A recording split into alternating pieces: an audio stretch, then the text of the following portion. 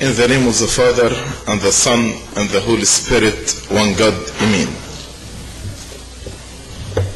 Through the grace of God, we will study today the first chapter of the first epistle of St. Paul to the Corinthians. And at the beginning, I'd like to give you introduction to the epistle.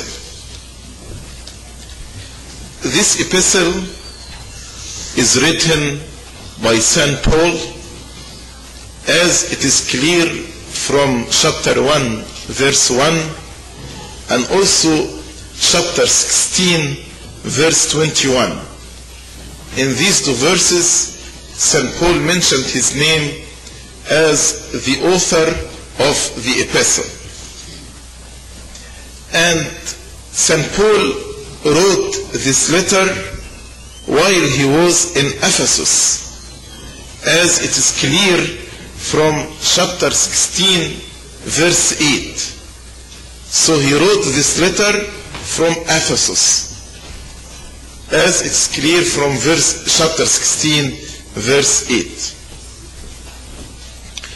The time of writing this epistle, probably in the spring of 57 AD, spring of 57, shortly before the Pentecost, because St. Paul mentioned in chapter 16, verse 8, that he is going to celebrate the Pentecost.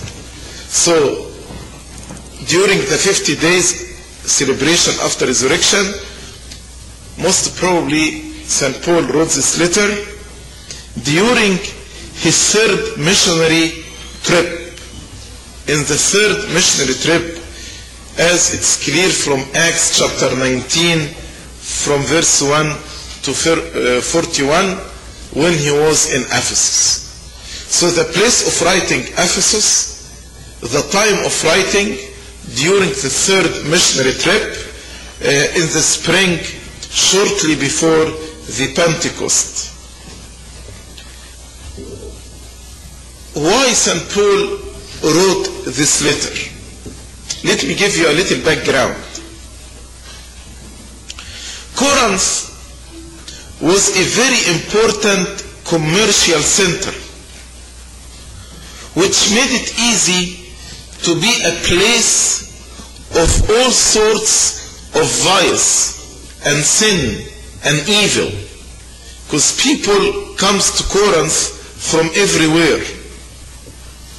And also its closeness to Athens added the problem of intellectualism. As you know, Greece was known with philosophy. Like all the Greek, all the philosophers like Aristotle, like Plato, were from Greek. So Corinth was close to Athens in Greece. That's why, and being a center for trade, commercial center, made Corinth a center for all sorts of vice and sin, and also all the philosophers and those who like intellectualism, dwelt also in Corinth. St. Paul established the church in Corinth during his second missionary trip. So St. Paul established the church during his second missionary trip in Corinth.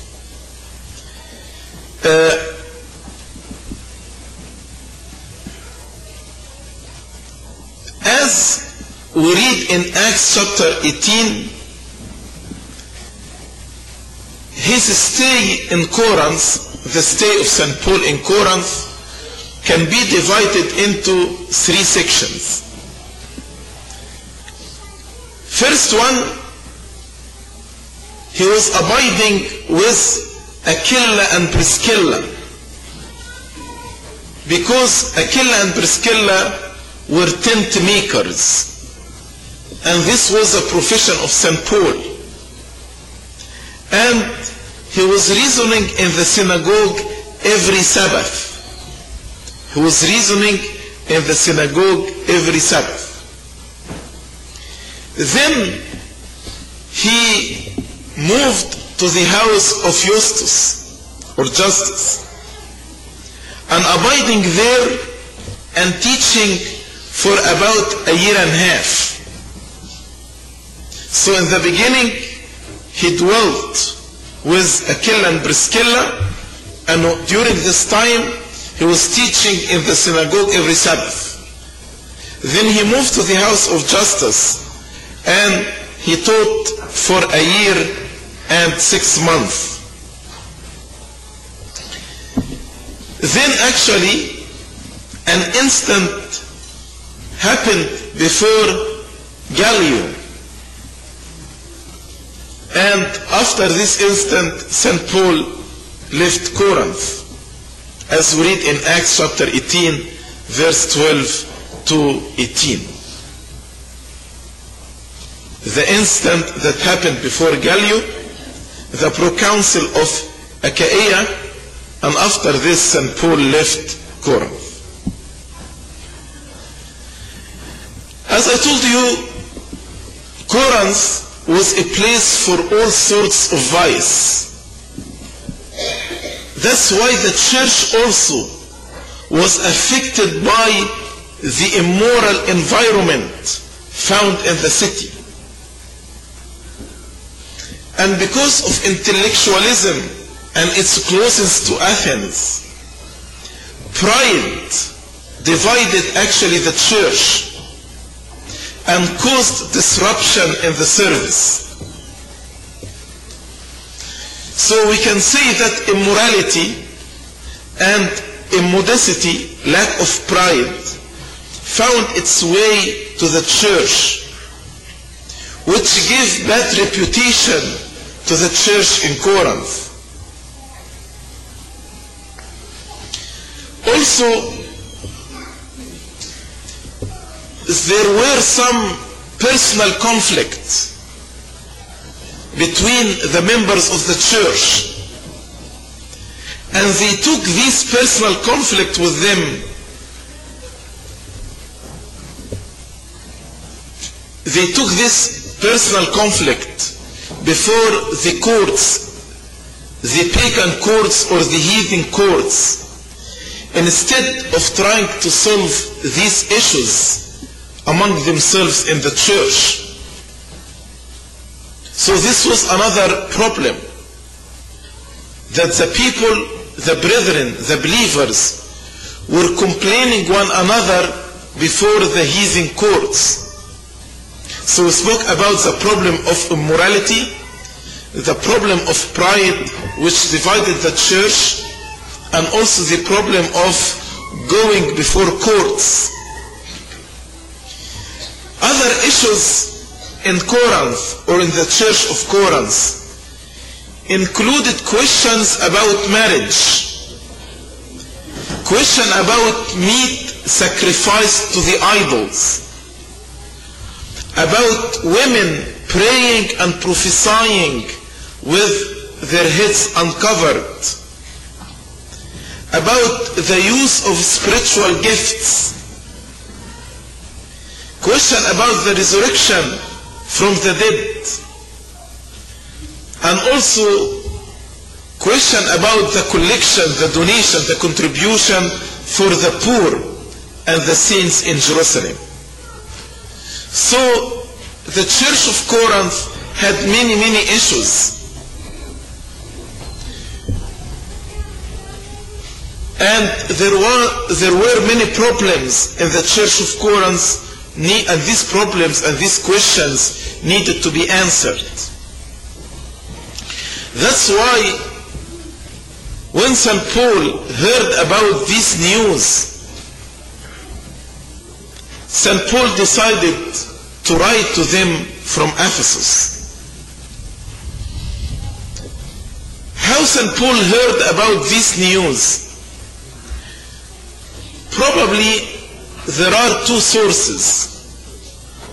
As we read in chapter 1 verse 11, from the house of Chloe, from the household of Chloe. And also we understand from chapter 7 verse 1 that some brethren sent him a letter. So he heard about the news from the household of Chloe and letter that was sent to him. Possibly this letter was written by the hands of Stephanas, Fortunatus, and Achaicus, as we understand from chapter 16 and verse 17. So in order to answer these questions and to correct the wrong practices and to refute the false doctrine, St. Paul wrote this letter. And we can actually outline the letter, the introduction and the greeting, chapter 1 from verse 1 to 9. Then actually from chapter 1 verse 10 to chapter 6 verse 20, he addressed the problems reported by the household of Chloe, mainly the division in the church and also the sexual immorality and the lawsuits among the brethren, and also the moral defilements. So in these 6 chapters, St. Paul addressed 4 problems: the divisions in the church, the sexual immorality, the lawsuits among the brethren, and the moral defilements. Then from chapter 7 to chapter 16, St. Paul addressed the problems mentioned in the letter that he received. And he answered questions regarding marriage and celibacy, eating meats sacrificed to idols, women praying and prophesying with heads uncovered. Also he answered questions regarding the Eucharist, the Lord's Supper, regarding spiritual gifts, regarding the resurrection from the dead, and regarding collection for the saints. So actually in this letter St. Paul addressed 11 subjects: the division in the church, sexual immorality, lawsuits among the brethren, the moral defilements, marriage and celibacy, eating meat sacrificed to the idols, women praying and prophesying with their heads uncovered, the communion or the Eucharist, spiritual gifts, resurrection from the dead, and collection for the saints. So he addressed 11 different issues in this letter. Then the last point in the epistle is the conclusion or the concluding remarks, instruction and benediction. This was like a summary to the whole letter. Today we'll start studying chapter 1. In this chapter, St. Paul actually started by expressing his gratitude that the Corinthians had been enriched by God and did not come behind in any gift, because of the grace of God that worked in them. They were lacking in no gifts. But actually, because the lack of love, these gifts were abused and caused division among them. So they were lacking nothing in gifts, but they were lacking love. That's why the gifts were abused. They abused the spiritual gifts, and this caused division in the church. Also, they were eagerly waiting for the second coming of the Lord, as all the churches during the first century. Because the apostles were preaching the parousia of the Lord, the second coming. So everybody actually was expecting that the Lord will come very, very soon. He started by addressing the first problem, which is the division in the church, the schism in the church. And he told them that the underlying cause of the division is the exaltation of the human wisdom. That's why he wanted to switch their focus from the human wisdom and the human philosophy to the divine wisdom.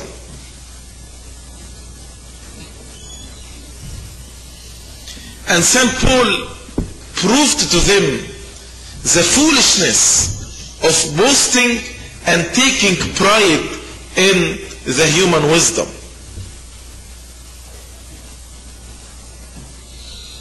And he taught them how to acquire the divine wisdom. And by acquiring the divine wisdom, then actually we will have same mind, same spirit together. So now let's start reading verse by verse from chapter 1 and understand this letter. Verse 1. Paul, called to be an apostle of Jesus Christ through the will of God, and Sosthenes our brother. Some Christian teacher from Jewish background, we call them the Judaizers. Judaizers are the Christian teachers from Jewish background. Those Judaizers, when they visited the church in Corinth, actually they tried to belittle his authority. So they said that St. Paul is not an apostle like the 12 apostles because he did not meet the Lord. He was not one of the 12 who accompanied the Lord. That's why St. Paul started this letter by saying that he is called to be an apostle of Jesus Christ. He is asserting his apostleship, not in pride, but actually to give authority to his letter. To say that the words that I will mention in this letter are not my words, but the word of Jesus Christ who sent me, because I am his apostle. I am his ambassador. I am his steward. So what I'm writing to you is not human words, but divine words. That's why he starts by saying, Paul, called to be an apostle of Jesus Christ through the will of God. God the Father separated him, sanctified him, chose him even from the womb of his mother, as he said in his letter to Galatians, that God the Father separated him, consecrated him, sanctified him from the womb of his mother. That's why he said, by the will of God. And as they say, you need to have two witnesses. So if you want to confirm any doctrine, at least you need to have two witnesses. That's why he mentioned another person, as if this letter was not sent from one person but from two persons.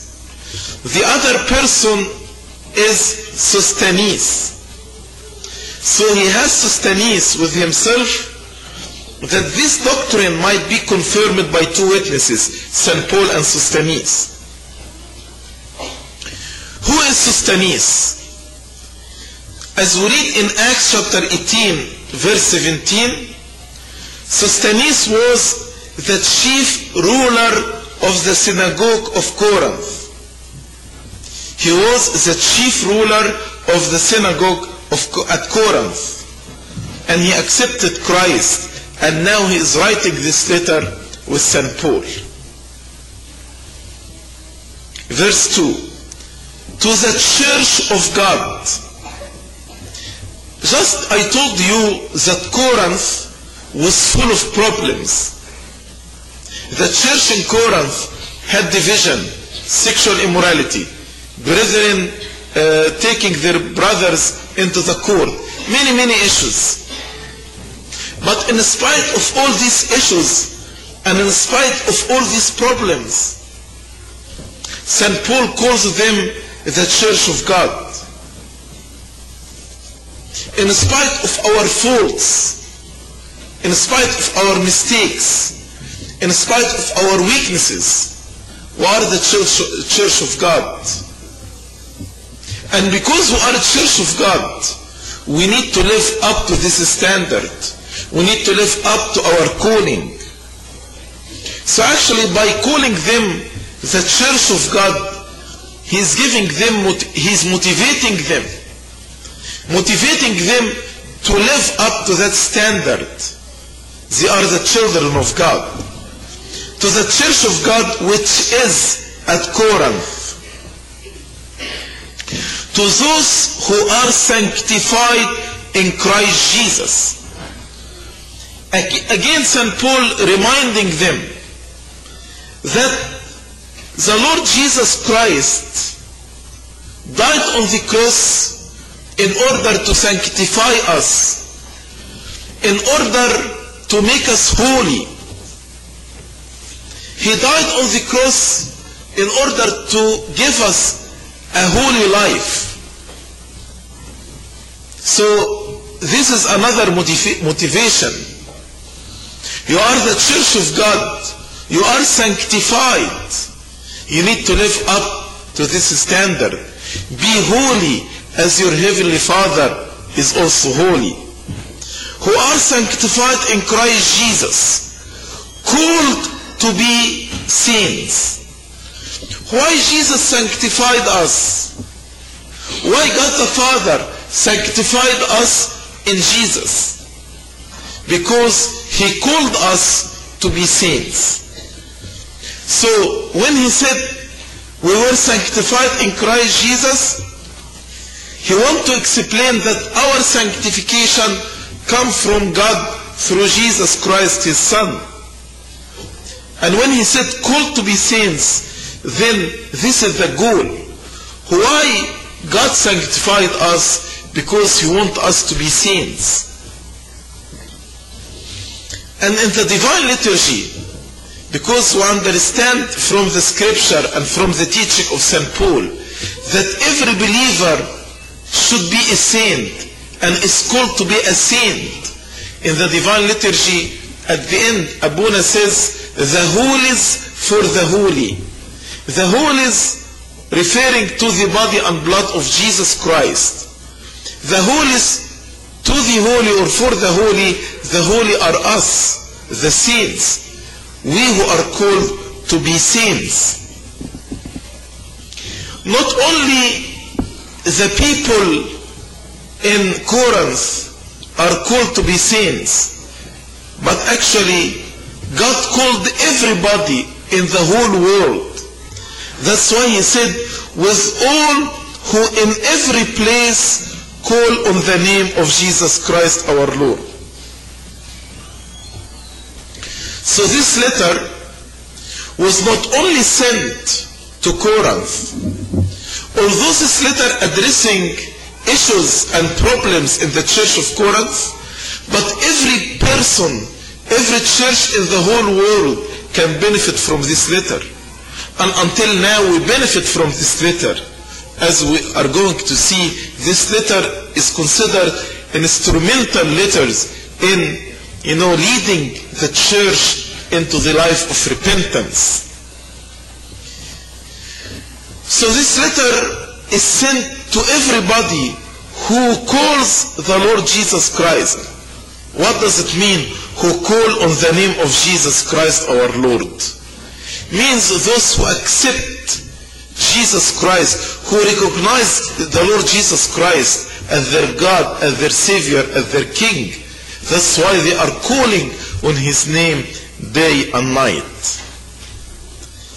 Both theirs and ours.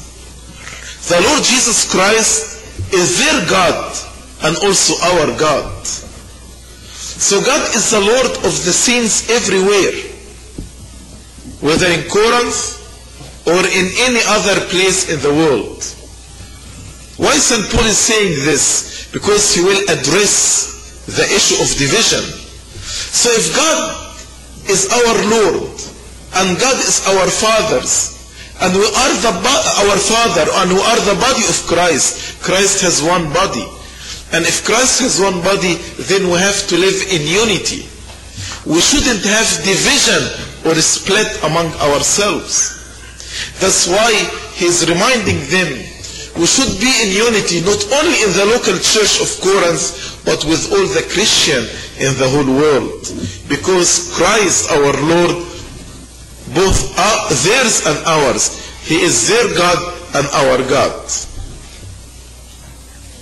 Verse 3. Grace to you and peace from God our Father and the Lord Jesus Christ. Usually St. Paul in all his greetings use the same words, grace and peace. This is actually the apostolic benediction. Although it was very appropriate to the church of Corinth, because as I told you, this church had many problems. So they need the grace of God in order to overcome the problem. And they need the peace, because it's very difficult not to lose your peace in the midst of problem. In the midst of the problems, usually the person loses his peace. That's why St. Paul is saying grace and peace. But actually everyone needs grace and peace. We need grace because without the grace we cannot achieve anything. And we need peace in order to keep our hearts joyful and happy in the midst of all the hardships and the difficulties and the trials that we face in every day. That's why you should always pray for these two gifts, the peace and grace. Every morning when you pray, ask God to give you His peace and to bestow upon you His grace. Grace and peace. And I like to use this as our greeting. Peace and grace. Actually, we use it in Arabic a lot. Salam wa ni'ma. Peace and grace. We need these two gifts. The gift of peace and the gift of grace.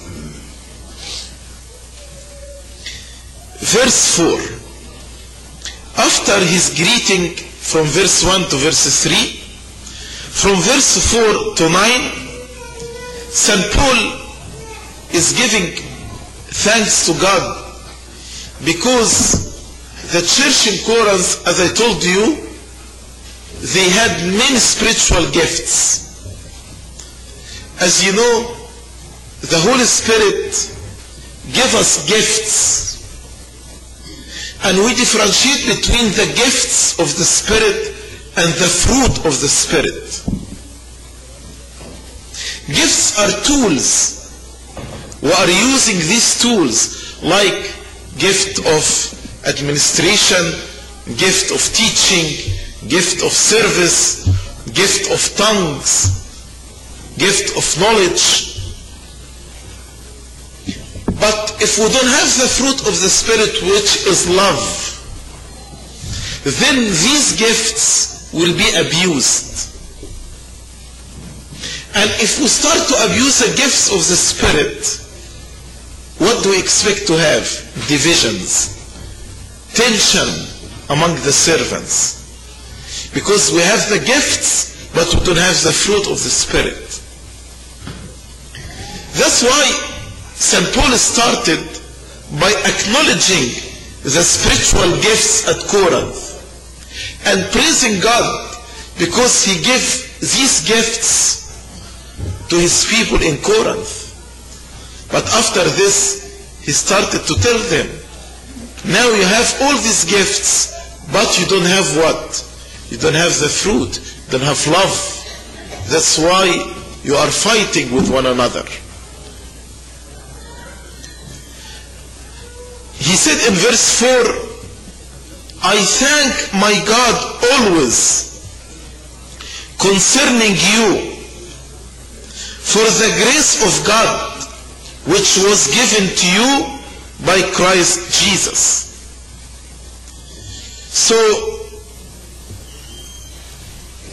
St. Paul started by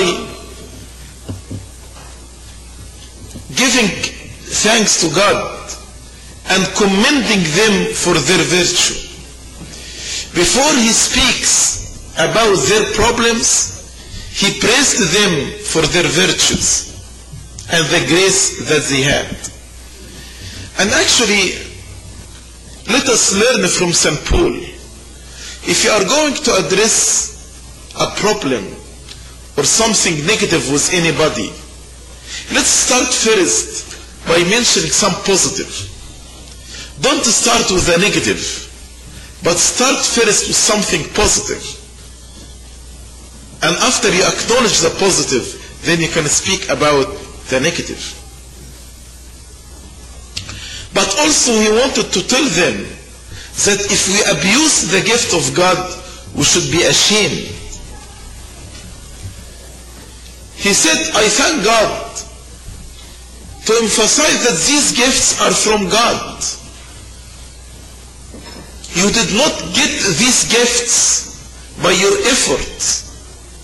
You did not get these gifts by your human works. That's why they are called gifts. It's free gift from God. So he's giving thanks to God. I thank my God always concerning you for the grace of God which was given to you by Christ Jesus. Also he is teaching them, if we receive the gift, let us give thanks to God. As Isaac of Syria said, there is no gift without abundance except the one without thanksgiving.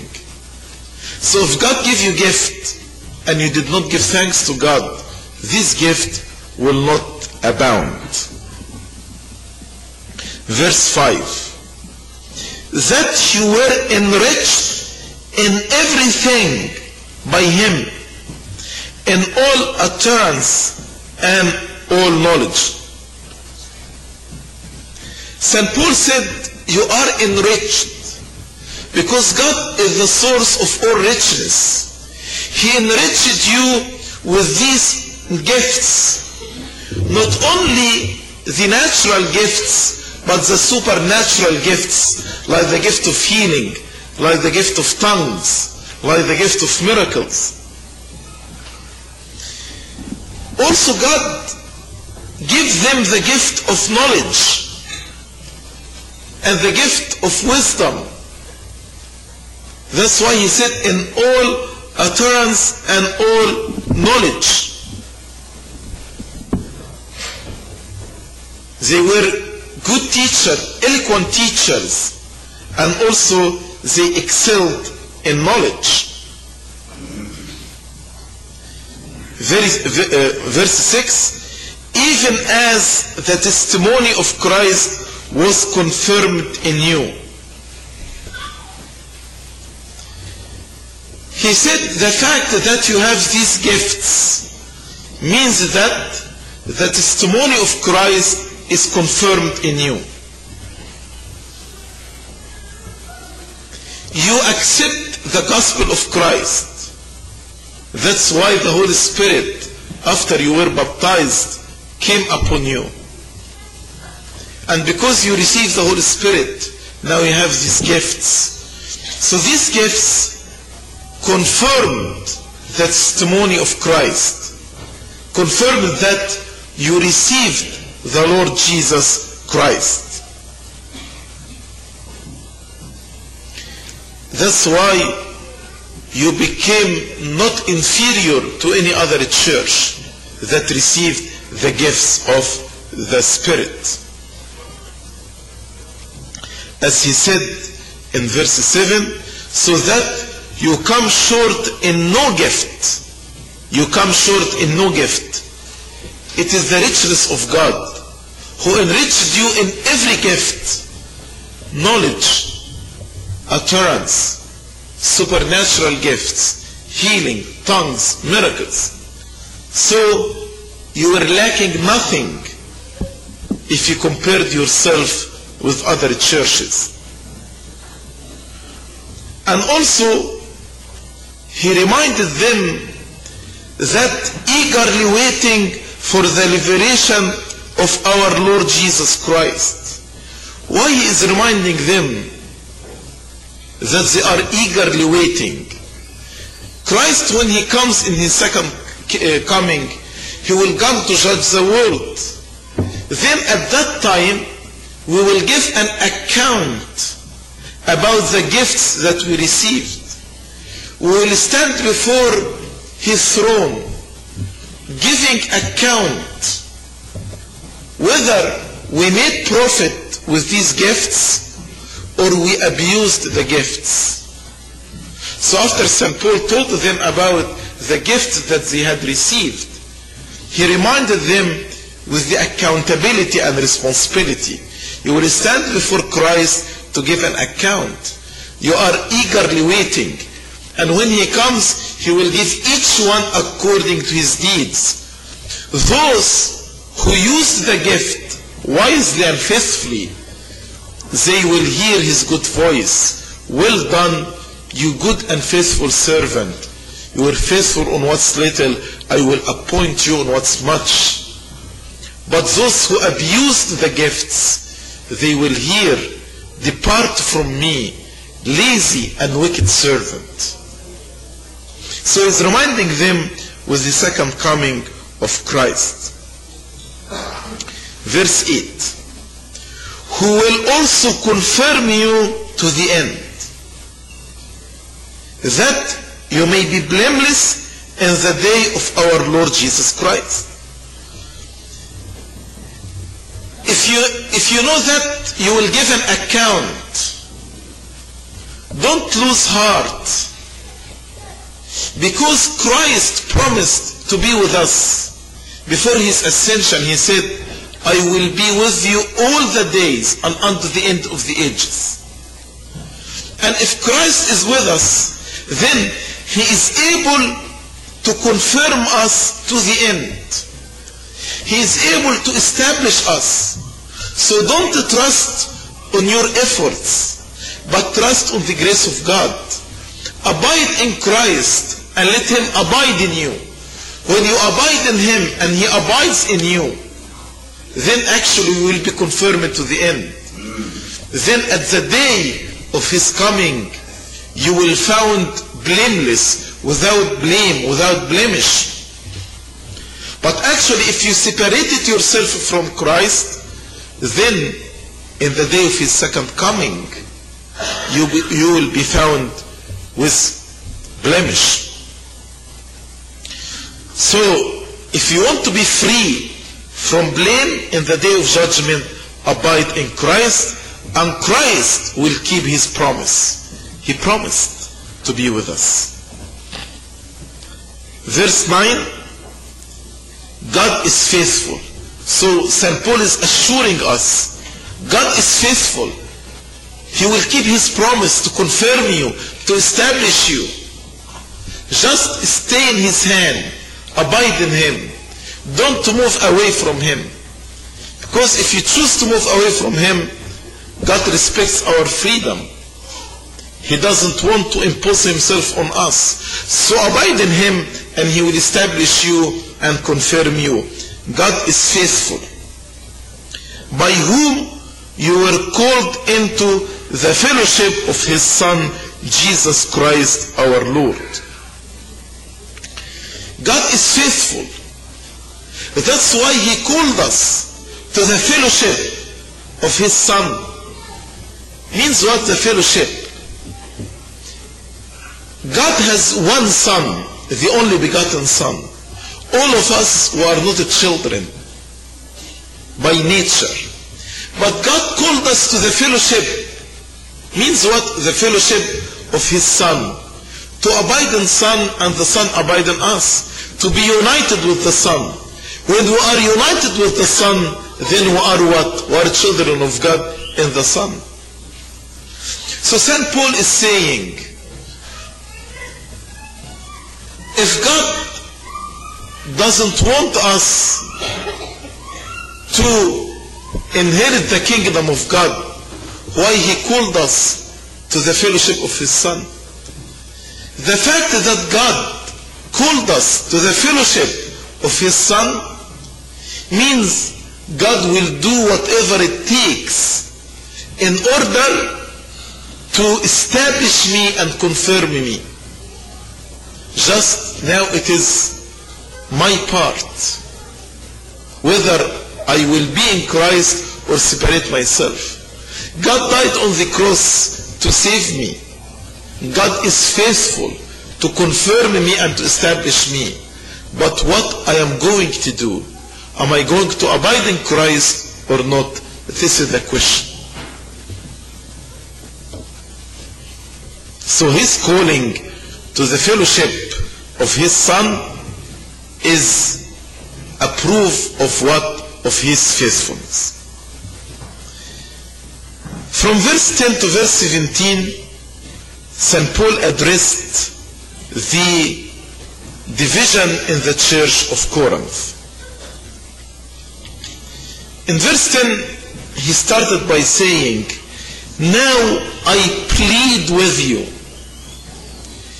Plead with you means I beg you, I entreat you. So St. Paul here, the word I plead with you show his earnest trying to keep the unity of the church. How he wants them to be in oneness and in unity. Now I plead with you, I beg you, I plead with you, brethren. And he is reminding them they are brothers and sisters. And if they are brothers and sisters, then he should not, we shouldn't have any division. If we are brethren, then we shouldn't have any split or any division. I plead with you, brethren, by the name of our Lord Jesus Christ. I am pleading not in my name, but in the name of Jesus who called us, because we are his body. And if we are the body of Christ, Christ has one body, then we need to maintain this unity, to be one in Christ.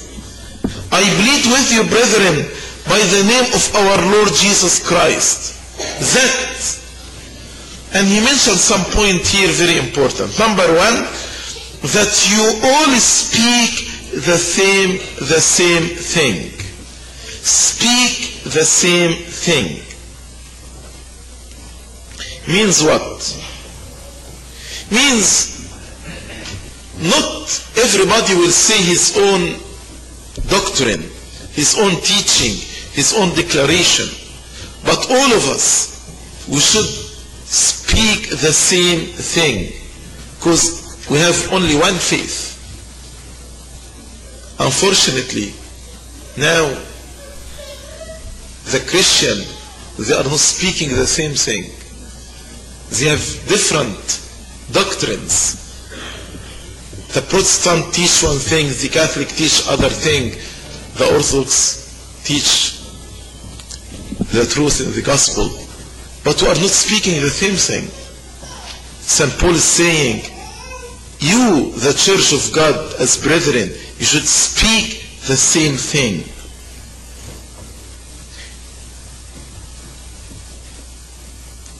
And that there be no division among you. Also, don't make parties, don't make groups inside the church. You shouldn't have divisions inside the church. But all of us should have fellowship with one another, be in unity, be in oneness. The division means we are not the body of Christ, because Christ has one body.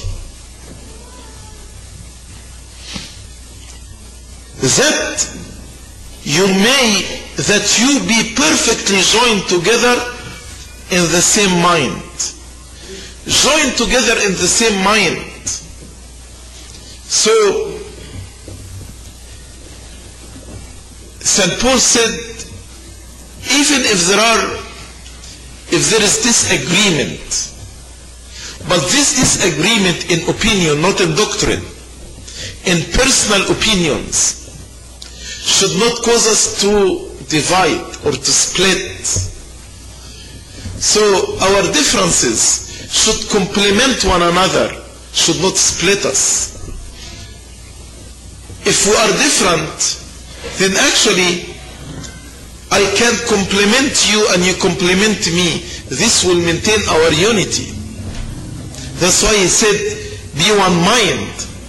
I will put my opinion next to your opinion. I will put my mind next to your mind. Then we'll have a better opinion. As they say, two heads are better than one head. So these differences in opinion can complement one another, and thus we will be joined together perfectly in the same mind.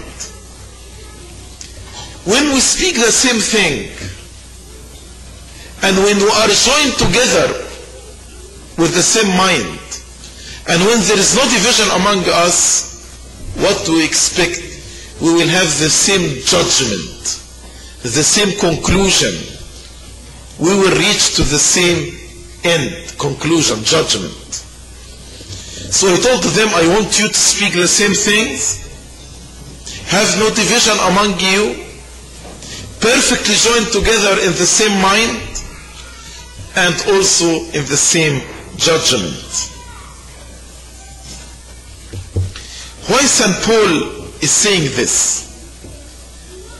Because it's clear that the church in Corinth were separated into groups. As he said in verse 11, for it has been declared to me concerning you. St. Paul is telling them, I heard a report about you, my brethren, by those of Chloe's household, that there are contentions among you. There are contentions among you. So, how St. Paul learned about the contentions? From the Chloe's household. Who are the Chloe's household? Whether the children of Chloe or her servants, whether she lived at Corinth and these members of her household had come to visit St. Paul in Ephesus and told him about the contention, or maybe Chloe was living at Ephesus, then actually visited Corinth and saw the division. So when she returned to Ephesus, she told St. Paul about the contention and the division.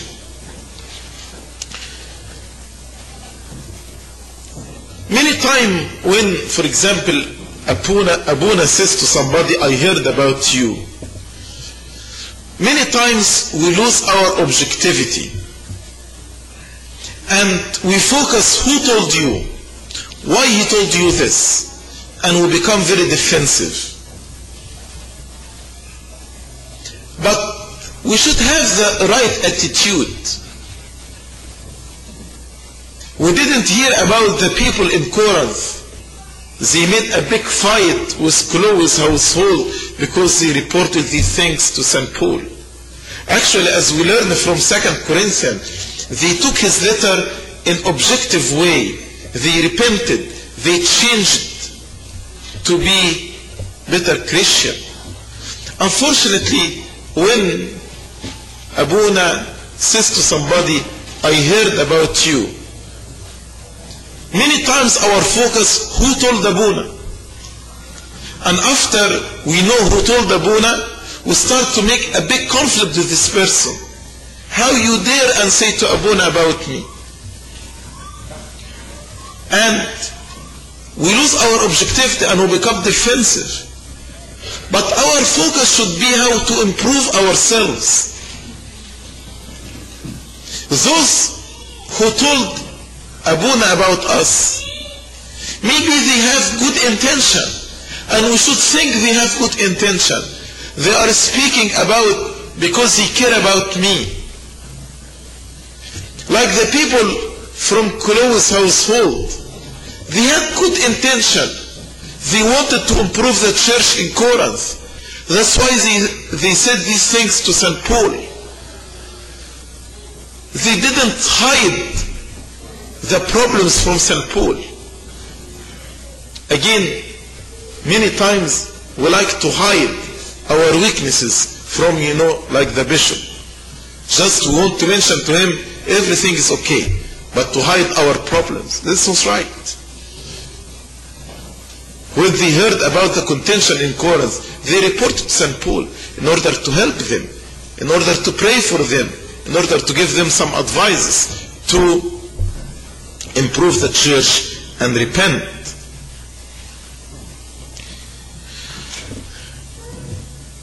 Now for it has been declared to me concerning you, my brethren, by those of Chloe's household, that there are contentions among you. Verse 12, now I say this. Now I say this means he will explain more. He will explain in detail what he meant by contentions. Now I say this, that each of you says, I am of Paul, or I am of Apollos, or I am of Cephas, or I am of Christ. It's clear that in Corinth we had 4 groups. So the division caused 4 groups in the church of Corinth. The first group called themselves the group of St. Paul, because St. Paul established their church, so they felt loyal to St. Paul, the founder of their church, and were defending him. The other group is the group of Apollos. Maybe Apollos was from Alexandria, and as we read in the book of Acts, he was eloquent, like a philosopher. Maybe some people in Corinth who loved philosophy, they loved Apollos for his wisdom. That's why they called themselves, the group of Apollos. And the third group, most probably, they were from Jewish background and claimed to be following St. Peter. St. Paul used here Cephas, his Hebrew name, who want to keep the Jewish tradition in order to be saved. And the last group claimed to turn away from all these human leaders, whether it's Paul or Peter or Apollos, and they said we are the group of Christ. So we had 4 groups in Corinth: the group of Paul, the group of Peter, the group of Apollos, and the group of Christ.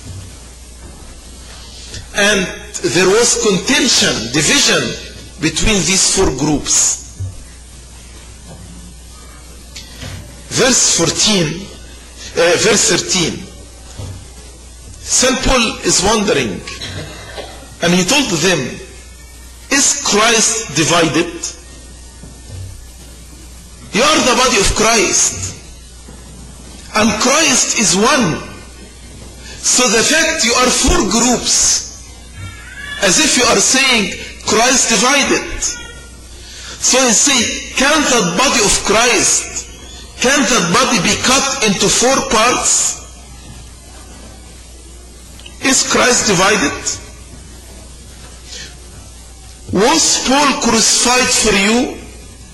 Who died for you? Who redeemed you? Yes, St. Paul is the founder of the church. But does this mean you are the group of Paul?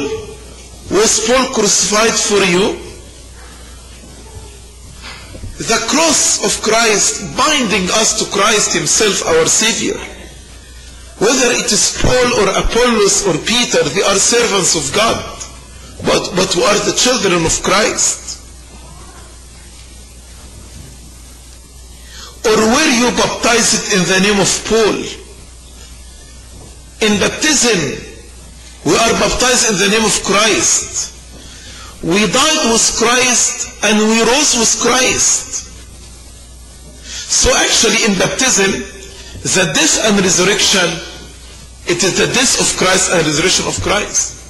So if we know that Christ is not divided, and if we know that Christ is the one he died for us on the cross, and in baptism we died with him, why we say you are the children of Paul, you are the children of Peter, you are the children of Apollos?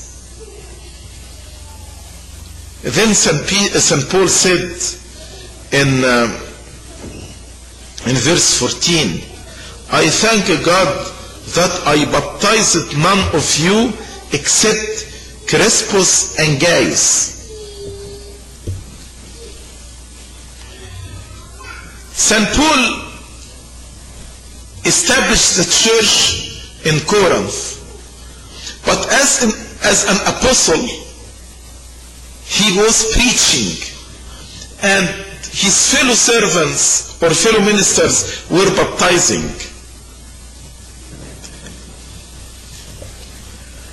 And St. Paul was glad that he did not baptize anybody personally. Why?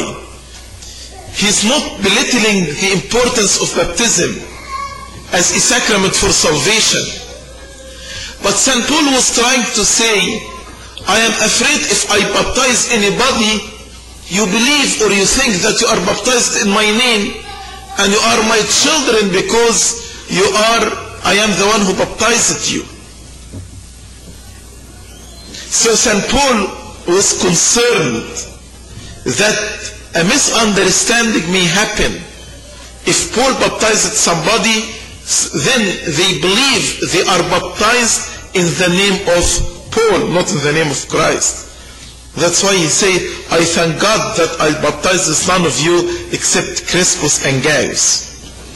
Who's Crispus? Crispus was a chief ruler of the synagogue at Corinth, as we read in Acts chapter 18 verse 8. And Gaius, he was with St. Paul, he was the host of St. Paul at Corinth when the epistle to the Romans was written. So Gaius was the host of St. Paul in Corinth when he wrote the epistle to Romans. Verse 15, lest anyone should say that I had baptized in my own name. St. Paul explaining why he said, I thank God that I baptized none of you. So St. Paul is not speaking against baptism, but again, he was concerned lest people misunderstand and say they were baptized in the name of Paul. Verse 16, yes, I also baptized the household of Stephanas. Household of Stephanas was the first fruit of Achaia, as we read in 1 Corinthians chapter 16, verse 15.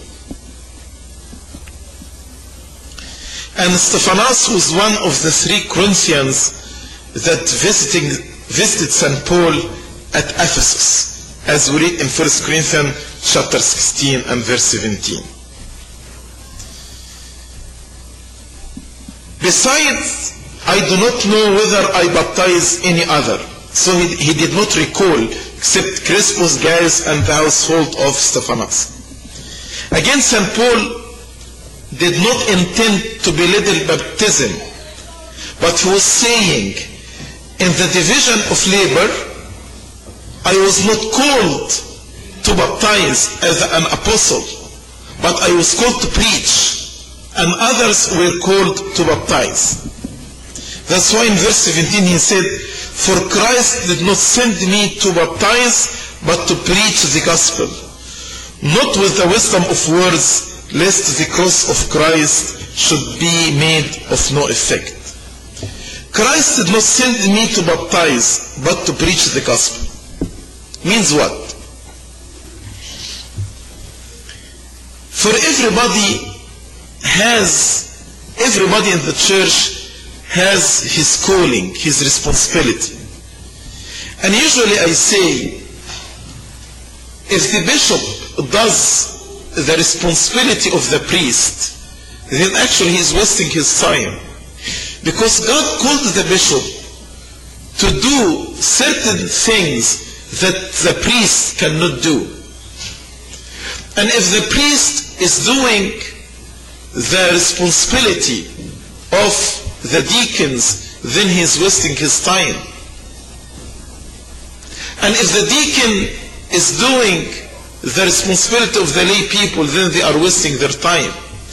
Everybody actually is called for a certain mission. And we should know what is our mission, and we do it. The lay person in his mission, in his role. The servants in their role. The coordinator of the servants in their role. The deacons in their role. The coordinator of the deacons in their role. The priest in their role. The bishop in his role.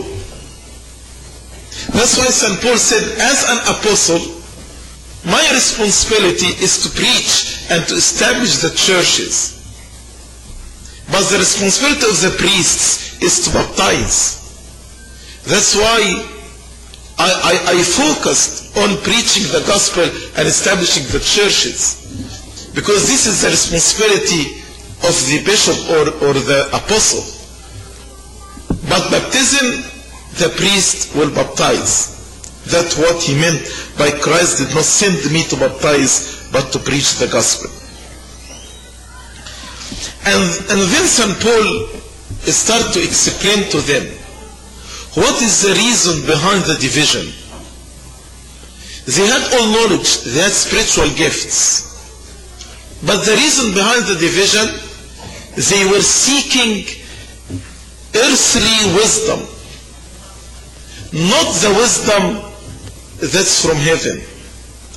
That's why he said, Christ sent me to preach the gospel not with the wisdom of words, lest the cross of Christ should be made of no effect. So he was saying, if you are using the human wisdom, actually you are hiding the mystery of Christ, the mystery of the cross of Christ. But we need actually to tell the story of salvation, the mystery of the cross as is. We should not hide the cross of Christ by the wisdom of the world. Unfortunately, many preachers right now, they just want to attract the people by the eloquency of their words. And they don't speak about the cross. They don't speak about suffering. They don't speak about the narrow gate. They don't speak about the difficult way. They don't speak about the hardships that the Christian should bear. Just they use the wisdom of the world in order to attract listeners to them. But as St. Paul said, they are making the cross of Christ of no effect. As if the cross of Christ has no effect.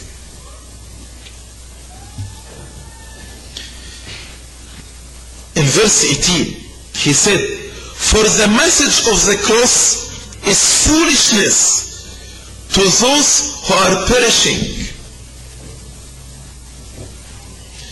The message of the cross, when we preach the crucified Christ, and when actually we say to the people, you need to suffer, you need to carry your cross, the Lord said,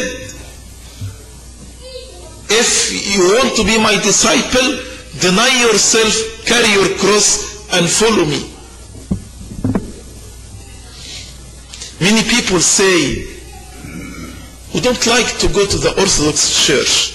Why? Because usually when you go to the Orthodox Church, they speak to you about you need to suffer with Christ, you need to carry your cross, the narrow gate, the difficult way. But other churches, other denominations, they don't speak about these things. As if they preach the wide gate and the broad way. That's why St. Paul said, the message of the cross is foolishness to those who are perishing. If you don't accept the message of the cross, the person will not be saved. That's why he said, but to us who are being saved, it is the power of God. Yes, in the cross there is suffering, but in the cross there is power. We should not focus on the suffering only, but there is suffering and resurrection. Satan was defeated by the cross of Christ. It is the power of God. So don't be ashamed from the message of the cross. Yes, you will enter through the narrow gate. You will walk in the difficult way, but you are more than conqueror in Jesus Christ who died on the cross. The cross is our victory. So the message of the cross is foolishness to those who are perishing, those who refuse Christ and refuse his cross. Foolishness because many people, they reject the divinity of Christ because of the cross. Like the non-Christian, they say, do you think that God will die on the cross? They deny the divinity of Christ because of the cross. They consider this is foolishness. That's why he said about them, those who are perishing, and it's foolishness for them. But to us who are being saved, those who are being saved, who accepted Christ and accepted the cross of Christ, the message of salvation, it is the power of God. It empowers me in my struggle, in my suffering. For it is written, I will destroy the wisdom of the wise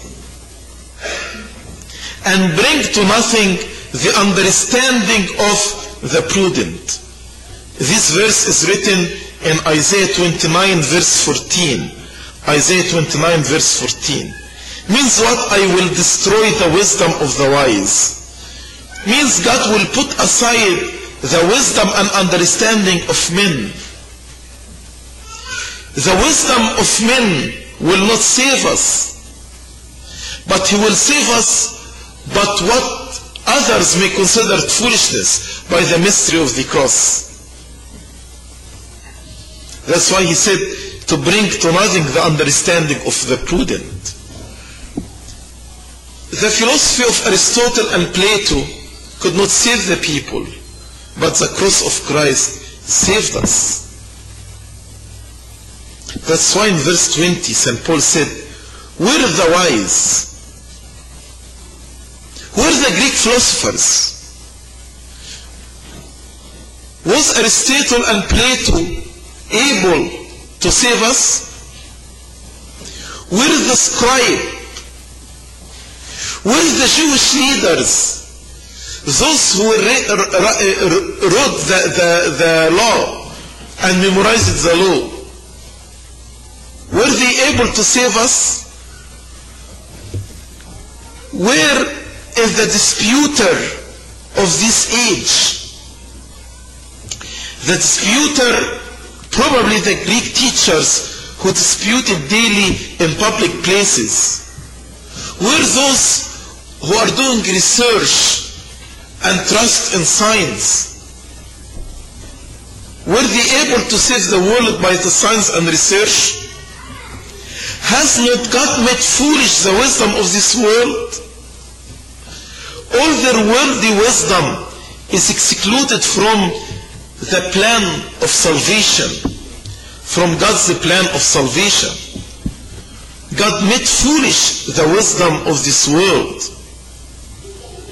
Verse 21. For since in the wisdom of God, the world through wisdom did not know God, it pleased God through the foolishness of the message preached to save those who believe. So St. Paul is saying, the people through the earthly wisdom did not know God. The people couldn't be saved by the earthly wisdom, like the Greek philosopher, like the wise of the Jews. They could not know God. They couldn't know God. The world through wisdom did not know God. So God's wisdom, that's the heavenly wisdom. God's wisdom planned to save us through the message of the cross, through the crucified Christ. This message, who is considered foolishness to the wise of the world. That's why those who believed in this message, in the crucified Christ, were saved. Verse 22. For the Jews request a sign, and Greeks seek after wisdom. Jews request not even a miracle, they want a sign from heaven. The Jews said, if Christ is God, let Him descend from heaven. If He rose from the dead, let Him come down from heaven and we will believe in Him. If Christ descended from heaven, we will believe in Him. So they were requesting a sign. And the Greek actually demanded a good argument. A good argument. As they argued with St. Paul in Athens. Verse 23. Our preaching will not please the Jews, will not please the Greek. Why? Because we preach Christ crucified. We preach the cross of the Lord Jesus Christ. We preach salvation through the cross. We preach not merely Christ, but crucified Christ. The Jews who are demanding a sign, they will stumble at the cross of Christ. And the Greek who demands philosophy and wisdom, they will consider the cross foolishness. So we preach Christ crucified. To the Jews, a stumbling block, and to the Greeks, foolishness. Because the Jews had entirely different concept of Christ. That's why he became a stumbling block for them. And for the Greek, according to the human mind, how can we believe in person who died on the cross and was humiliated like this? How can we believe that this is God?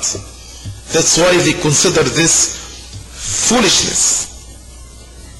But to those who are called, verse 24, who are called, those who obeyed the gospel, those who accepted the gospel, both Jews and Greek, whether they are from Jewish or Greek or any other nation, Christ, the power of God and wisdom of God. The cross is the wisdom by which we are saved. The cross is the power of God. We defeat Satan and we defeat all our enemies. So Christ was found to us mighty and wise. And St. Paul is said,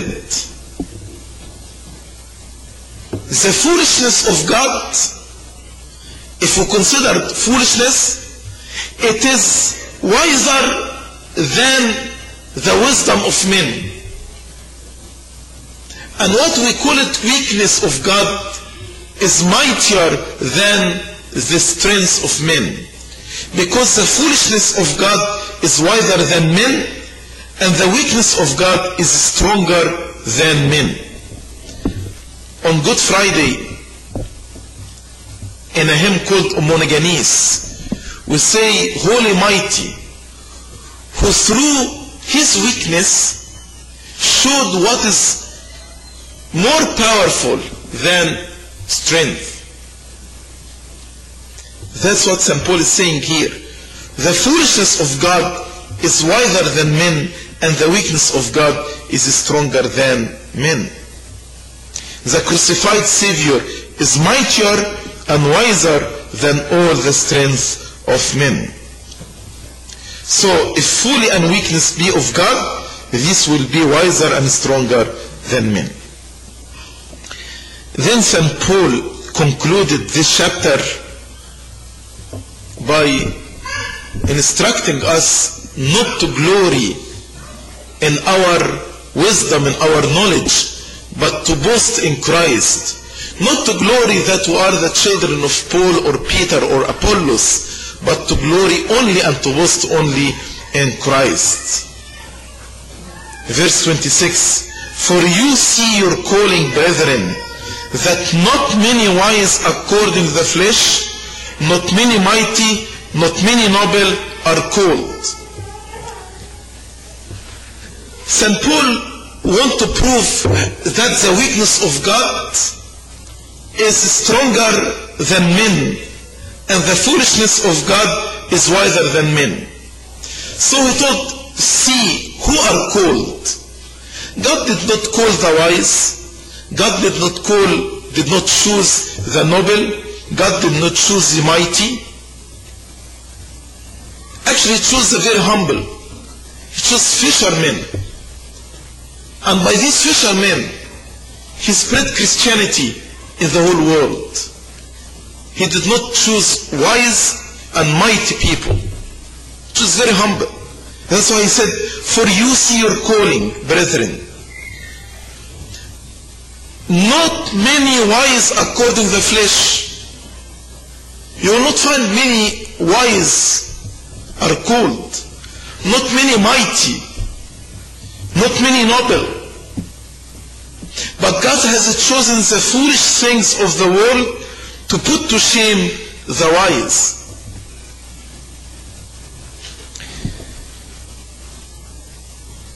God chose people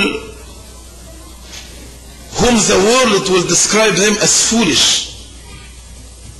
And God used these people actually to overturn and to put to shame the philosophers who trusted their own wisdom and their own philosophy.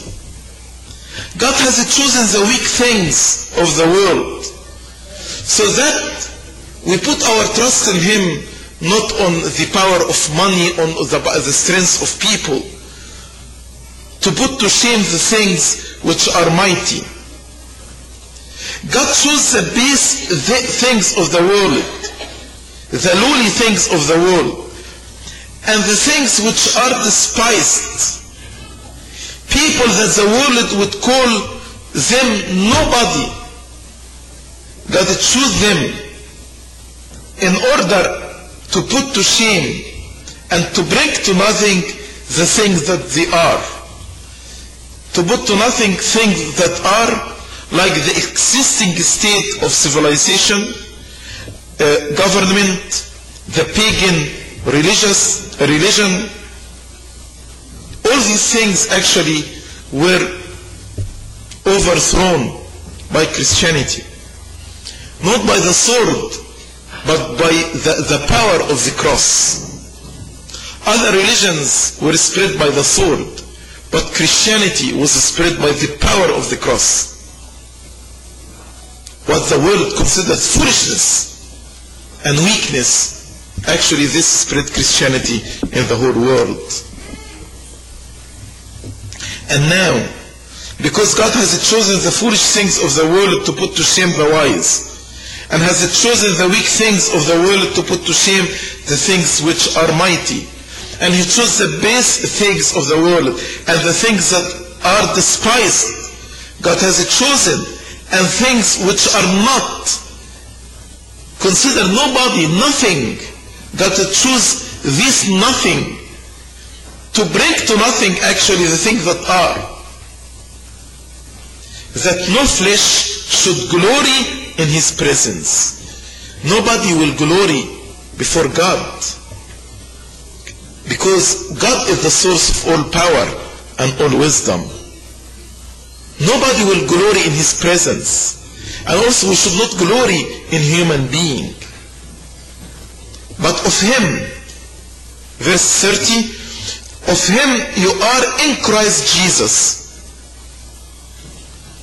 But of Him you are in Christ Jesus. You became righteous and you became saints because of Him, because of God who called you in Christ Jesus, who became for us wisdom from God. So Jesus, who is the power and wisdom, also became wisdom for us. We became wise in Him. We became wise in Him. We became powerful in Him. He became for us wisdom, righteousness, sanctification, and redemption. 4 things St. Paul mentioned here. So of God, we are called. God called us in Christ Jesus. And now in Christ Jesus, we obtained these 4 things. Our wisdom from Christ. Our righteousness, we became righteous because of the righteousness of Christ. We became holy, we are sanctified by Him, and also we are redeemed from our sins. Redemption, sanctification, righteousness, and wisdom. So Christ is all of these things to us. And he concluded by saying that as it is written, he who glories, let him glory in the Lord. In Christ we received every grace that we enjoy. And in Christ he bestowed every blessing on us. That is, we cannot glory in Paul or Apollos or Cephas, but we glory in the Lord Jesus Christ. So the division in the church was caused because they were glorifying in people, boasting in human being. But St. Paul said no. All wisdom comes from God, so all of us, we should glory in God. And if all of us we glory in God, then we will be in unity. We will maintain our unity. Glory be to God forever and ever. Amen.